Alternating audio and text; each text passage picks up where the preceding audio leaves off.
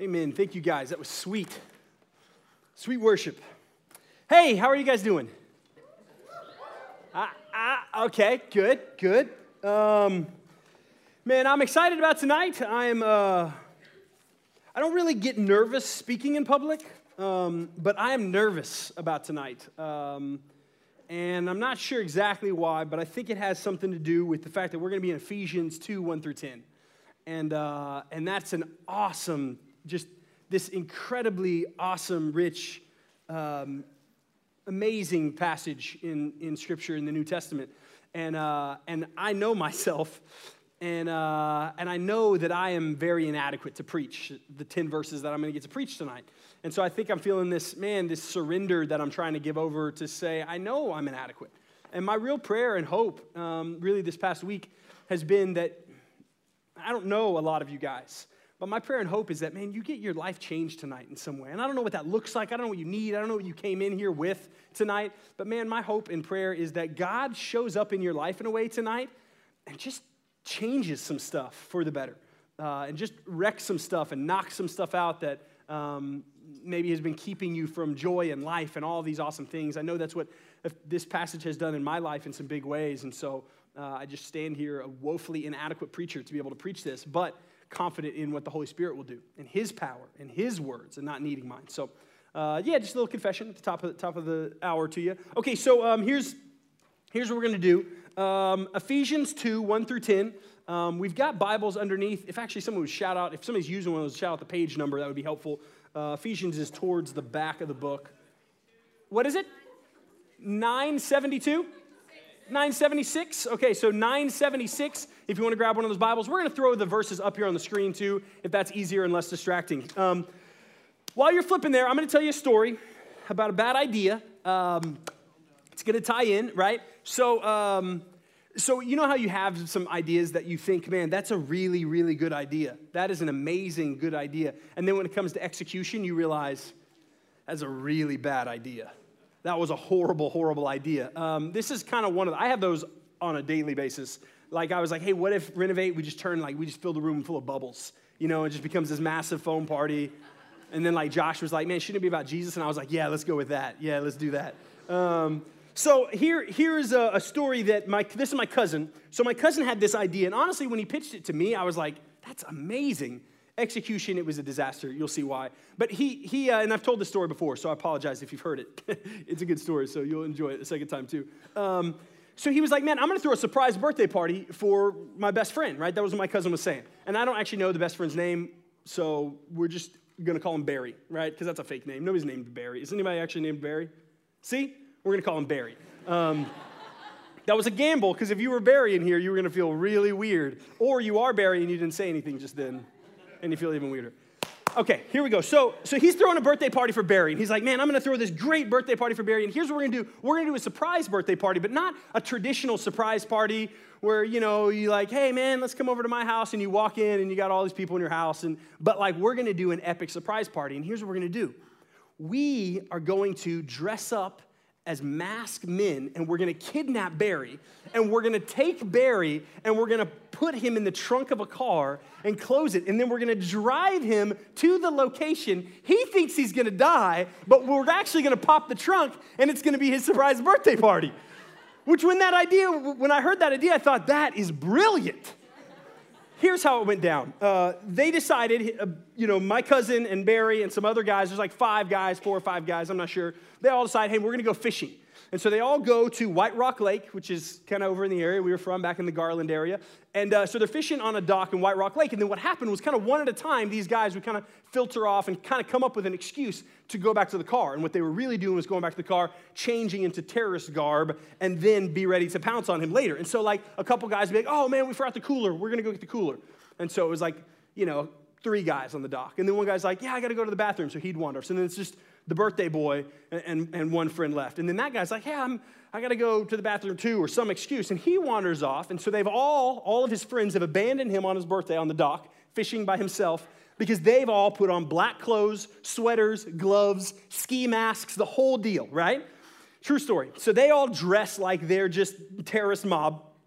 And the birthday guy's just sitting there on the dock, and it's starting to get late. And he's like, man, this is weird, and he's starting to get a little spooked, and the sun's starting to go down, and it's starting to get a little, that kind of day where it's like, okay, man, there's going to be like clowns walking through the woods or something scary, and so he's just starting to get scared in and of himself. So he's like, man, I'm going to go check on my friends. So he gets up and starts walking back towards the car to see where all of his friends are, and he looks up, and he sees on the top of the hill above him, all black, guy dressed in all black, ski mask, gloves, the whole deal.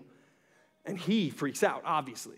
And he starts to back up, and he looks to his left. There's another guy, all black, ski mask, the whole deal. Looks to his right, and they flanked him, right? They've surrounded him, and they're moving closer and closer towards him. So he just flips out, right? Just starts screaming and running through the woods as fast as he can and as loud as he can, and they're cornering him, and they're tackling him, and he's kicking them in the skull, and he's running some more, and they're grabbing him, and he's punching them, right? He's trying to gouge a guy's eye out. They have duct tape, and they're trying to duct tape him, but then at some point, he gets into the water, and so the duct tape's losing its stickiness, and one guy almost drowns. It's this horrible, horrible thing. A guy's have broken ribs because he thinks he's dying. Oh, and this is one of my favorite parts. So these guys were all Christians and solid, and they loved Jesus. No joke. This is my favorite part of the story. While he's doing this, right, while he's getting attacked, essentially, and they're trying to duct tape him, and these 4 or 5 guys are dogpiling him, he is preaching the gospel to them. He thinks these guys just killed his friends systematically one at a time, right? So he thinks these guys are murderers. He's next. And so he is saying, in the name of Jesus, you are forgiven. While they're screaming, and he's in the name of Jesus, and he's preaching the gospel, and he's just preaching over him, and then at the same time, he's like dislocating somebody's arm and biting them so they bleed, right, and spitting out pieces of their arm, right? It's just this gory mess. And then eventually, one of the guys, I don't know if it was my cousin or who it was, is like, this is out of hand. This idea was good. It is not. Takes off his mask, right? And they're all exhausted, and he's on the ground, and he sees his buddy now in a mask, and he's slowly processing. They all kind of take off their masks. And they're like, just kidding. And he loses it, man. He just starts bawling, crying, right? Just weeping like from the soul, weeping and dry heaving, maybe, just overwhelmed with emotion. And they're all like, happy birthday, Barry.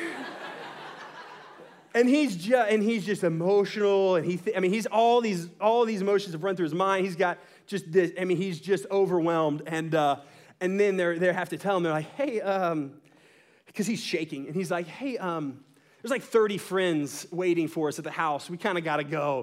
And so they drive him to the house, and he walks in just shaking the whole time, and his like parents are there, and he's hugging him and holding him like never before, and weeping and snot. And just one of those things that you're like, man, and he sees all of his friends and family, and every time he sees a new person, obviously his mom and his dad and his sister, he's hugging and crying, and then he sees like the guy who lives in the apartment across the hall, and he's hugging him and weeping him, saying, oh, life is so good, and all these things. And so one of the things that happened in this situation, and this is why Ephesians 2 reminded me of it, is, man, what happened with this, outside of it being a horrible idea, although good idea, poorly executed. I could have come up with a better way. You just do the ether ray, and then you don't have to deal with it. You just gas him, and then there's no struggle. That's what you should. So take notes if you had that idea. Just gas him, or like shoot a dart in his neck, and then he passes out, and then let him wake up in the trunk, be scared for just a little bit. Anyway, here it is. This guy thinks he's dead. He thinks all his friends are dead. Right? He thinks his life is over. And at that birthday party, he was more joy-filled and alive and worshiping Jesus like he had never worshiped Jesus, right? It was inadvertently this unbelievably, emotionally awesome gift because he thought this is the end. And now he's with all of his loved ones, and he realizes, I have gone from what I thought was death to now life. Death to life. Man, for us as just people living on this globe, man, there is a story that God is telling. And Ephesians 2 is going to unpack and kind of unveil this idea that, man, there is death, and then God is calling us to life. And it is a powerful, powerful transition. And there's a powerful God at designing that transition of how we go from death to life. How some of us have gone from death to life and yet so quickly forget the life we've been called to. I really believe that Ephesians 2, this message in Ephesians 2 that Paul, the writer of the book of Ephesians, writes, it is a message of hope to anyone who is living a life of death. And we're going to unpack what that means, but anyone living that life of just saying, man, this is not life. This is not satisfying. This is not fulfilling. I'm not where I should be. This is not how God has called me. This is not how I'm supposed to be living. This is a message of hope in these 10 verses that we're going to study tonight. It is a message to remind anyone who maybe is in Christ and has made that commitment and made that step and is walking in Christ and is saved, right? The Christian vernacular for that. And they are saved, and yet this is a message to remind us of what we have been saved to. What we have been saved to, leading us to worship and leading us to have more freedom and leading us to depth for that life. And to anyone and everyone, we need this. Paul lays out as clear as anywhere in Scripture our spiritual situation and the spiritual solution. He starts with the bad news. And so we're just going to read it, study it, and beg the Holy Spirit to do with it what he will. But he's going to start with the bad news. So here's what you got to promise me. You can't leave halfway through the sermon, okay? Because he's going to start with the bad news. And if you leave halfway through the sermon, then it's just going to feel like fire and brimstone and hell and judgment. And don't leave during the first half of the sermon. Or if you do, text me and I'll just preach the second half to you. Okay, verse 1 in chapter 2. It'll be up there on the screen for you too. And you were dead in the trespasses and sins in which you once walked, following the course of this world, following the prince of the power of the air, the spirit that is now at work in the sons of disobedience. Okay, stop right there. You were dead, right? You were dead.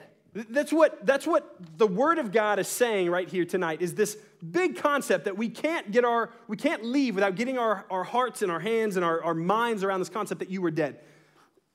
Somewhere along the way, in Christianity, or even just in my life, I just practically apply this to my life, I fell into this trap.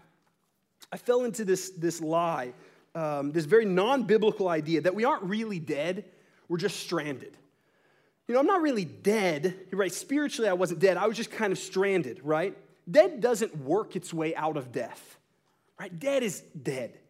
Dead is not you on a life raft paddling towards God. Dead is the bottom of the ocean dead, needing a Savior to come down and rescue you and bring him up to him and resuscitate you. That is death. And yet somewhere along the line, I think we kind of trade that in and we kind of soften those edges and we say, well, yeah, we need kind of God to kind of fill the gap for us. Maybe we get 90% and he's 10, or maybe we get 10% and he's 90, but we kind of need that God to just kind of fill that last compartment to complete us. Theologically and biblically, that's not what we see in Scripture throughout the Bible. We see, no, this idea that I am dead, I bring nothing to the table.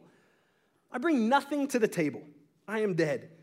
We also fall into this idea of Christianity, right, becoming this list. And that's how I can bring things to the table. That's how I can paddle my way towards God is, well, I'm not fully dead, but really I just need to follow the right rules, right? I need to follow the right rules. Somewhere along the way, I bought into this idea that there's this list. And if I keep the list and I do the good things, I get God. And if I do the bad things, I get hell. And that's not in Scripture. That's not here. In fact, these passages are going to explicitly press against that kind of false gospel. You don't earn it. So much of what somebody from the outside, and maybe this is you, maybe this is your story, and I love that you're here. I want you to hear this. Man, we are not saved because you show up to church and you do a lot of good things and you just try to tip the scale in your balance. We are dead, it says. No amount of list keeping, no amount of paddling with good works and good stuff is going to get me there. And Paul uses in this passage these three images to kind of illustrate this death. I think they're really interesting. And so I just want to see, because I think he's doing this intentionally. I believe he's doing this intentionally to set some contrast. Look what he says. He says, man, you're walking in the course of the world, right? You're walking in the course of the world, not what God would have you do, but the course of the world, which is kind of this illustration of, man, just sin and whatever you want to do and living for yourself and just kind of indulging in the world, right? Walking in the course of the world and then following the prince of the power of the air, which is this way that he's talking about Satan, right? Following the prince of the power of the air is a reference to Satan. And I think the contrast there shouldn't be lost on us, right? We know Jesus is the Son of God. We believe that. That's not new to you if you live in Texas, right? You've heard that. If you grew up in this country, Jesus, we believe he's the Son of God. Well, here we're following the wrong prince, right? We're following the prince of the power of the air. We're walking in the course of the world and with the spirit of the sons of disobedience. So we've got the wrong prince, the wrong spirit, the wrong course that we're walking on. And this all leads to death. Look at verse 3. Among whom we all once lived in the passions of our flesh, carrying out the desires of our body, of the body and the mind, and we were by nature children of wrath, like the rest of mankind. This death that Paul's talking about, it applies to all of us, right? This bad news that he's setting up, this applies to all of us. We were all there. We were all, he uses this term, children of wrath. What's that mean? What's it mean to be a child of wrath, right? What he's talking about is we are children that belong under God's wrath. Sounds pretty harsh, right? Like that is fire and brimstone. God's wrath is upon us. This sermon is going straight in that direction. Here's what the argument I would make.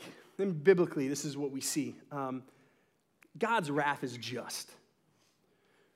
Right? God's wrath is just towards us. And I'm gonna give an illustration. Let's say I grab a guy and I twist his arm behind his back. Right? I twist his arm behind his back out of just wrath, and then I kick him in the legs, I kick him in the kneecaps to really get him on the ground, and then I force him on the ground, and then I just put all my weight on him and put my knee in his back, and I just put all my weight and hold him down to the ground. Right? You would hear that and you'd be like, yeah, Ben, that is really extreme. You got a lot of wrath going on. That seems a little inappropriate. Okay, so what if I told you this story where I've got two boys, right? What if I told you that there's a man in my house who has a knife, and this is graphic, but he's just stabbed my oldest son, Charlie, who's about to turn 4 in a couple of weeks. Then he stabbed my oldest son, and my oldest son is laying in his bedroom floor bleeding, and now he's walking across the hall to my youngest son's bedroom, who just turned 1 year old. And then you hear the story about me grabbing his arm, twisting it behind his back, hitting him in the kneecap so he'll go down, forcing all of my weight to keep him on the ground and subdue him. You would think, wow, that is really, really just and appropriate.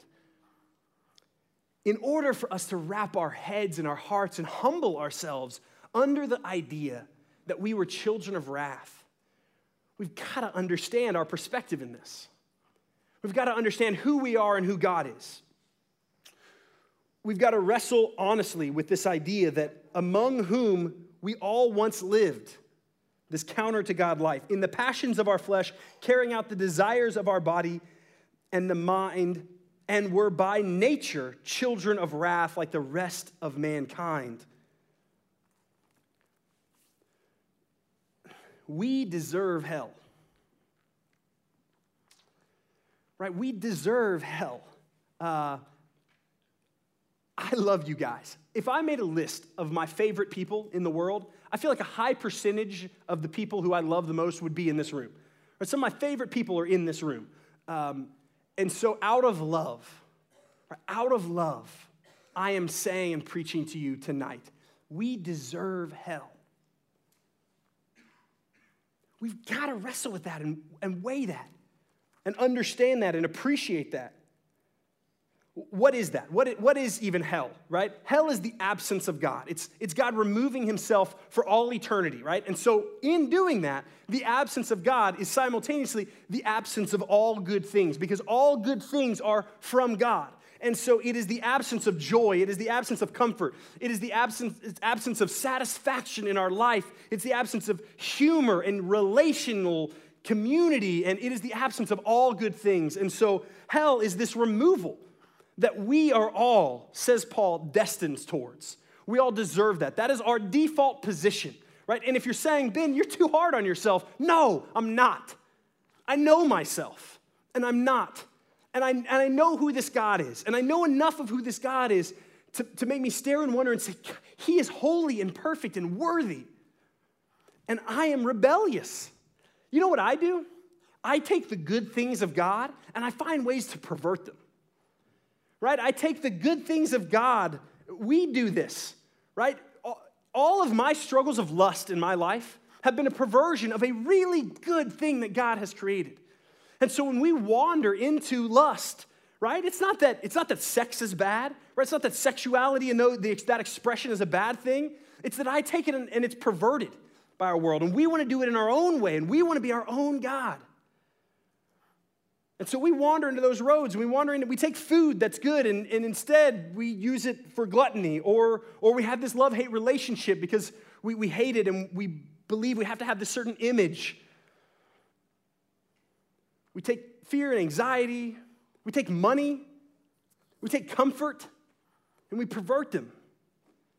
And I take my role as this man who's been created to bring glory to God and live this incredibly satisfying life bringing glory to God. And I say, you know what? I want that throne. I want the kingdom to revolve around me. I want my satisfaction. I want for it to be about me. And so I dethrone God and I say, it's all about my glory, my worship. And inadvertently, this is our sin tendency to go towards that direction. And maybe you don't even know you're doing it that consciously. And I could sit here and I could try to make a lot of illustrations and arguments to say, man, look at the sin in your life. Look at the things that are going to separate you from this holy God, and make arguments about the holiness of God, and try to reveal whatever your particular vice is that you keep going back to satisfy you that's not satisfying you. And it keeps leaving you empty, and it keeps leaving you more broken, and it keeps leaving you disconnected from this thing that maybe you identify it as God, or maybe you don't. Maybe you haven't identified that what that's disconnecting you from is the God who's given you purpose in life and designed you and wants you to have joy and life abundantly. And so I can do that, but the reality is we need the Holy Spirit to do that. And for some of you guys, you're like, what the heck does that mean? But that's what we need. I need the Holy Spirit to bring that conviction.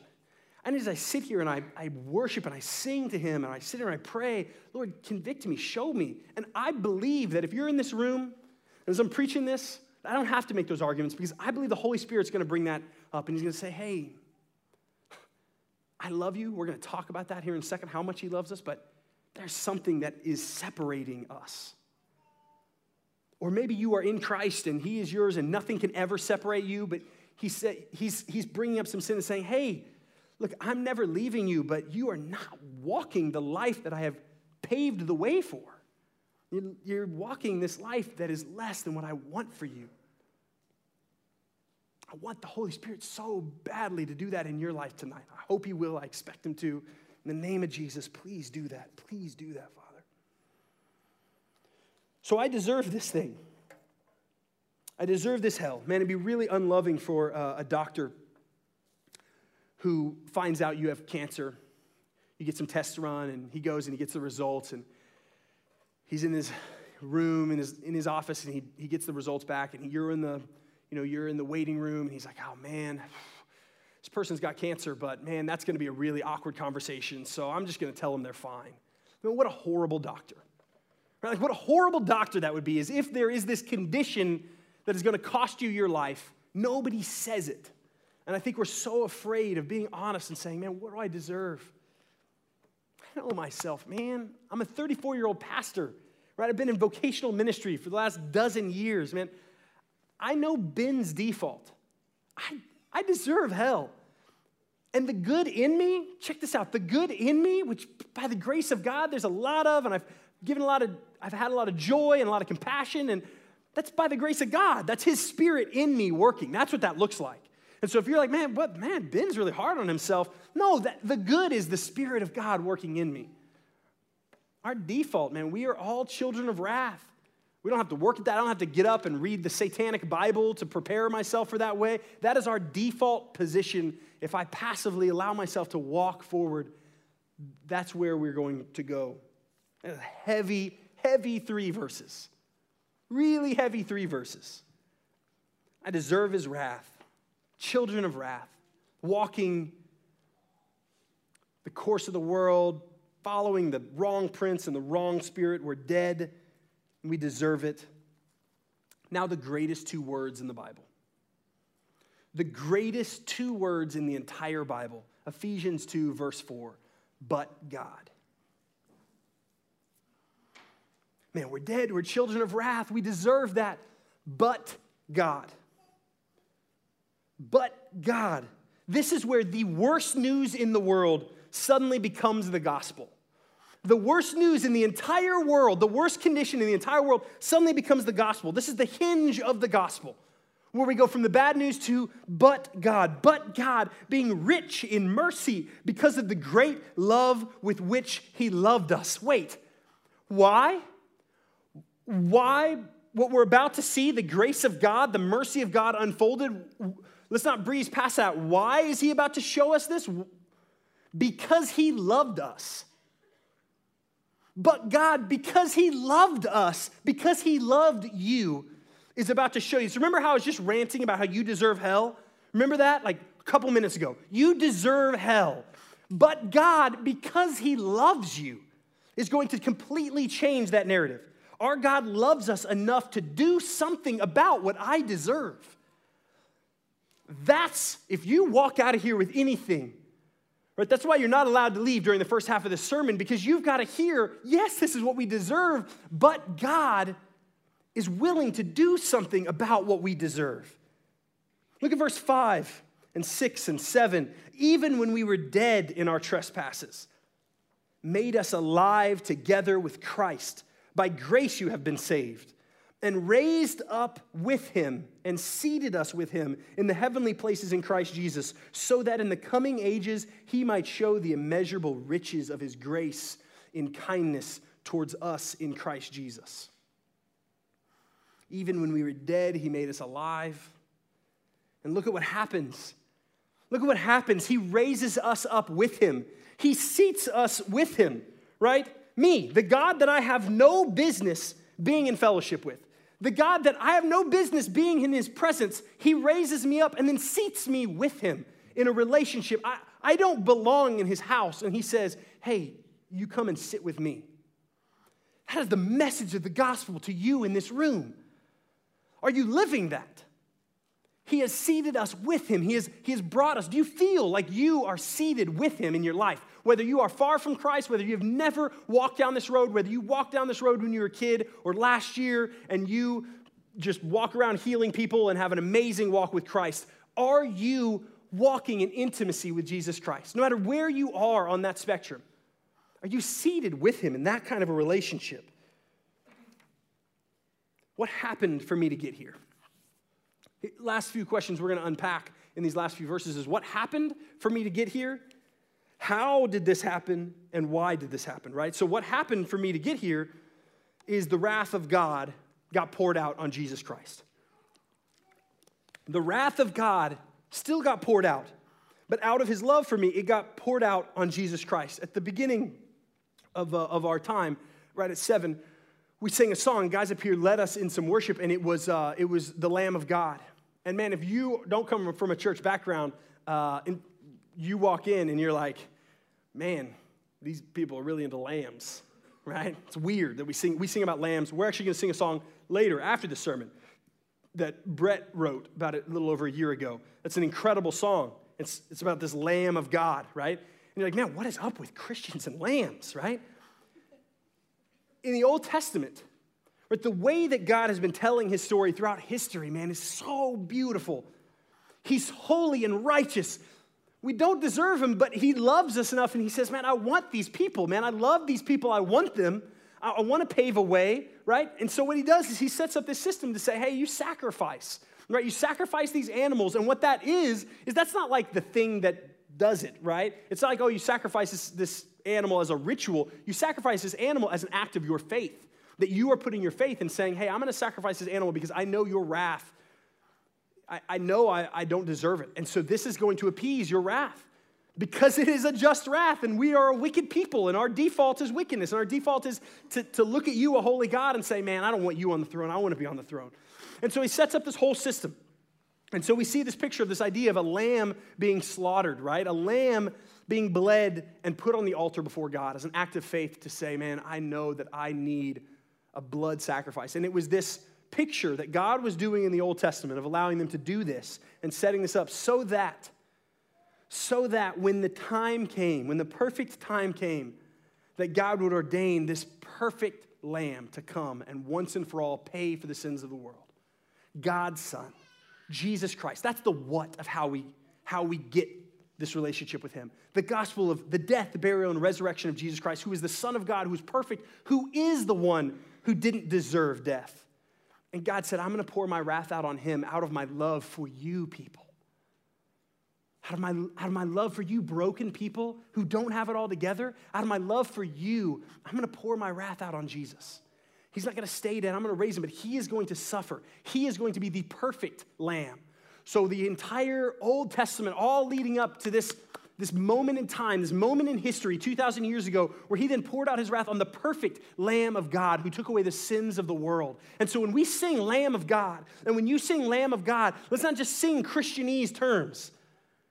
Let's acknowledge that this was the sacrifice that allows me to come and worship, allows me to come and lean into the God of the universe, gives me joy and freedom and life abundantly, that God provides and allows me freedom from the sin that just won't let go of me, and yet I'm free from it because of Jesus Christ, the Lamb of God. So it's this what that has happened. That's what he's talking about when he says, even when you were dead in your trespasses, made alive with Christ, by grace you've been saved. It's messy. So why did this grace happen? Remember, because of his love. And how did this grace happen? Look at verse 8. For by grace you have been saved. For by grace you have been saved through faith, and this is not of your own doing. It is the gift of God, not a result of works, so that no one may boast. How does he do this? How does he save us? How does a bunch of broken people actually enter into this relationship with the God of the universe who offers us something better? By grace through faith. So what's our responsibility? What's our responsibility? Is this just an all-powerful God that says, man, I'm going to give grace to these people who are my favorite? What's our responsibility in this? Let's look at Scripture. By grace you have been saved through faith. So what does Scripture say? There's through faith. And whose faith? It's our faith. So my faith in Jesus Christ, that I believe is a gift from God. Do I believe him? Do I believe he said he was who he was? Do I believe he was that he claimed to be? The God made man, God's perfect lamb sacrificed for me. Do I believe that? And not just do I believe that intellectually. Not just, yeah, of course I do. I probably wouldn't have shown up to a church service on a Wednesday night if I didn't have some inkling of like, yeah, maybe there's something along. Yeah, maybe, right? But do I believe that? Do I really have faith in that?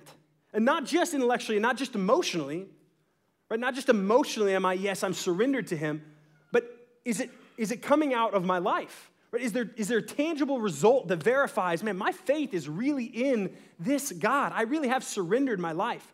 I think the best abstract illustration I could give for such an abstract concept is marriage to my wife, right? So I believe I love my wife and am married to her, right? I have this belief in this faith, and that faith isn't just, an intellectual acknowledgement that I am in love with my wife and that what we have is this faith and love relationship where we're, this covenant bond. Right? It's not just an intellectual thing. Yes, it's like an intellectual box that, yeah, she's my wife, and I know that. But it's also a very emotional thing. But it's not always just an emotional thing either. There's other layers to that. It's a covenant faithfulness that I have. And I can look at my life, and I can look at our relationship, and when I say, no, I really believe, I have faith, I love this woman. And not just because intellectually I'm like, yeah, I'm supposed to love her, and that's the deal. That's what I signed up for 10 years ago. And not just when my affections are stirred for her. But I have to look at my life too. Is there action of that love? Is there a result? Is there a response to the love I have? And so here's how that would play out. It would play out by me serving her. It'd play out by me helping change diapers, right? It would play out by me providing for her and caring for her well and being sensitive to her needs and loving her with gifts and with quality time and taking her on dates and all of those things that kind of earn you points in the marriage game, right? Those are all results. Those are all results of my love. And catch this, because this is so important, and we get this backwards so often. Those things that I do, those good things that I do in our marriage because I love my wife, those are a result of the fact that I love my wife and I have a relationship with her.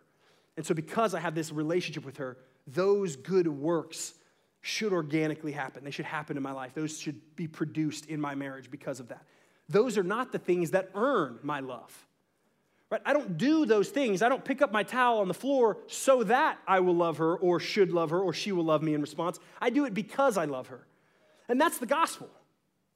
So often we put the cart before the horse. We think, well, if I do these good things, if I stop doing all these bad things, then God will love me. Hey, he is telling you tonight, I love you.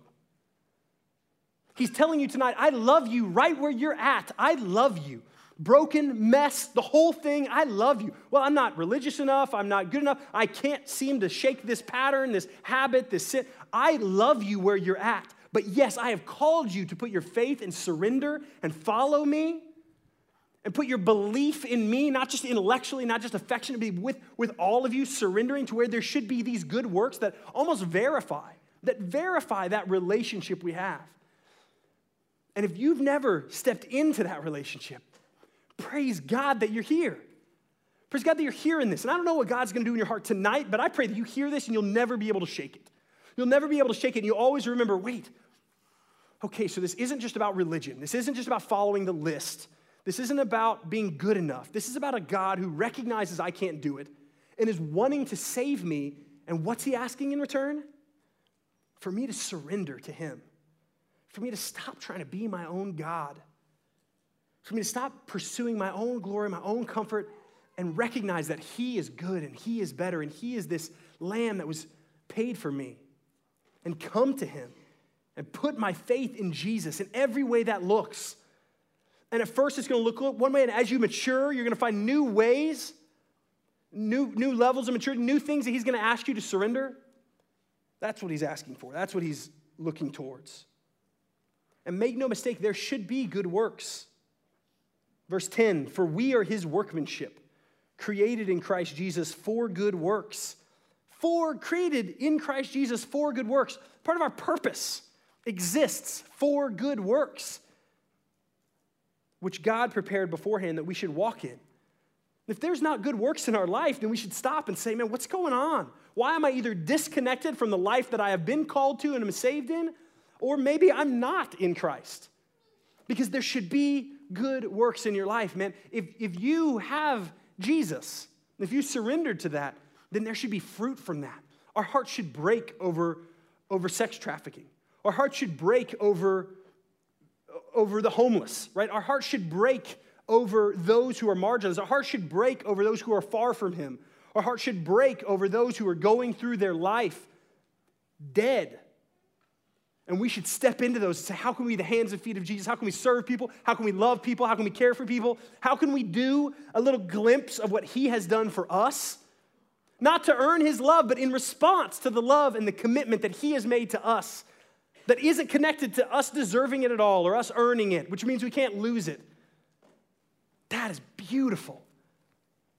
So for the person who is in this room who is in Christ, man, would tonight be this calling back to this beautiful gospel? Would tonight be this opportunity where you lean into that beautiful gospel that maybe it was when you were a kid, maybe it was recently in your life, and say, God, would I walk in that newness of life more and more deeply? Look at your life and say, man, are some of the things in my life I'm doing still disrupting this fellowship? Not separating me from eternity, but disrupting what God wants for me as he's called me to sit with him. And instead I'm wandering and playing in the mud when he's called me to this palace. Leaning into that and saying, Lord, you are better. Would my faith increase?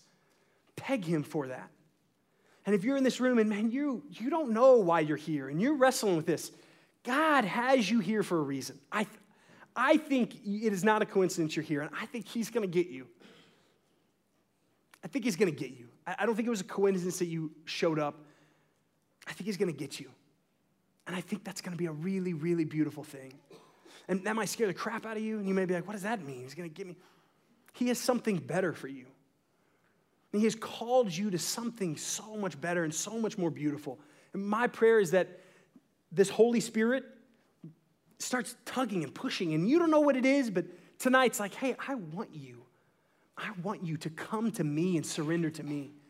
Man, my hope is tonight, you would do that. You would look at the truth of the gospel.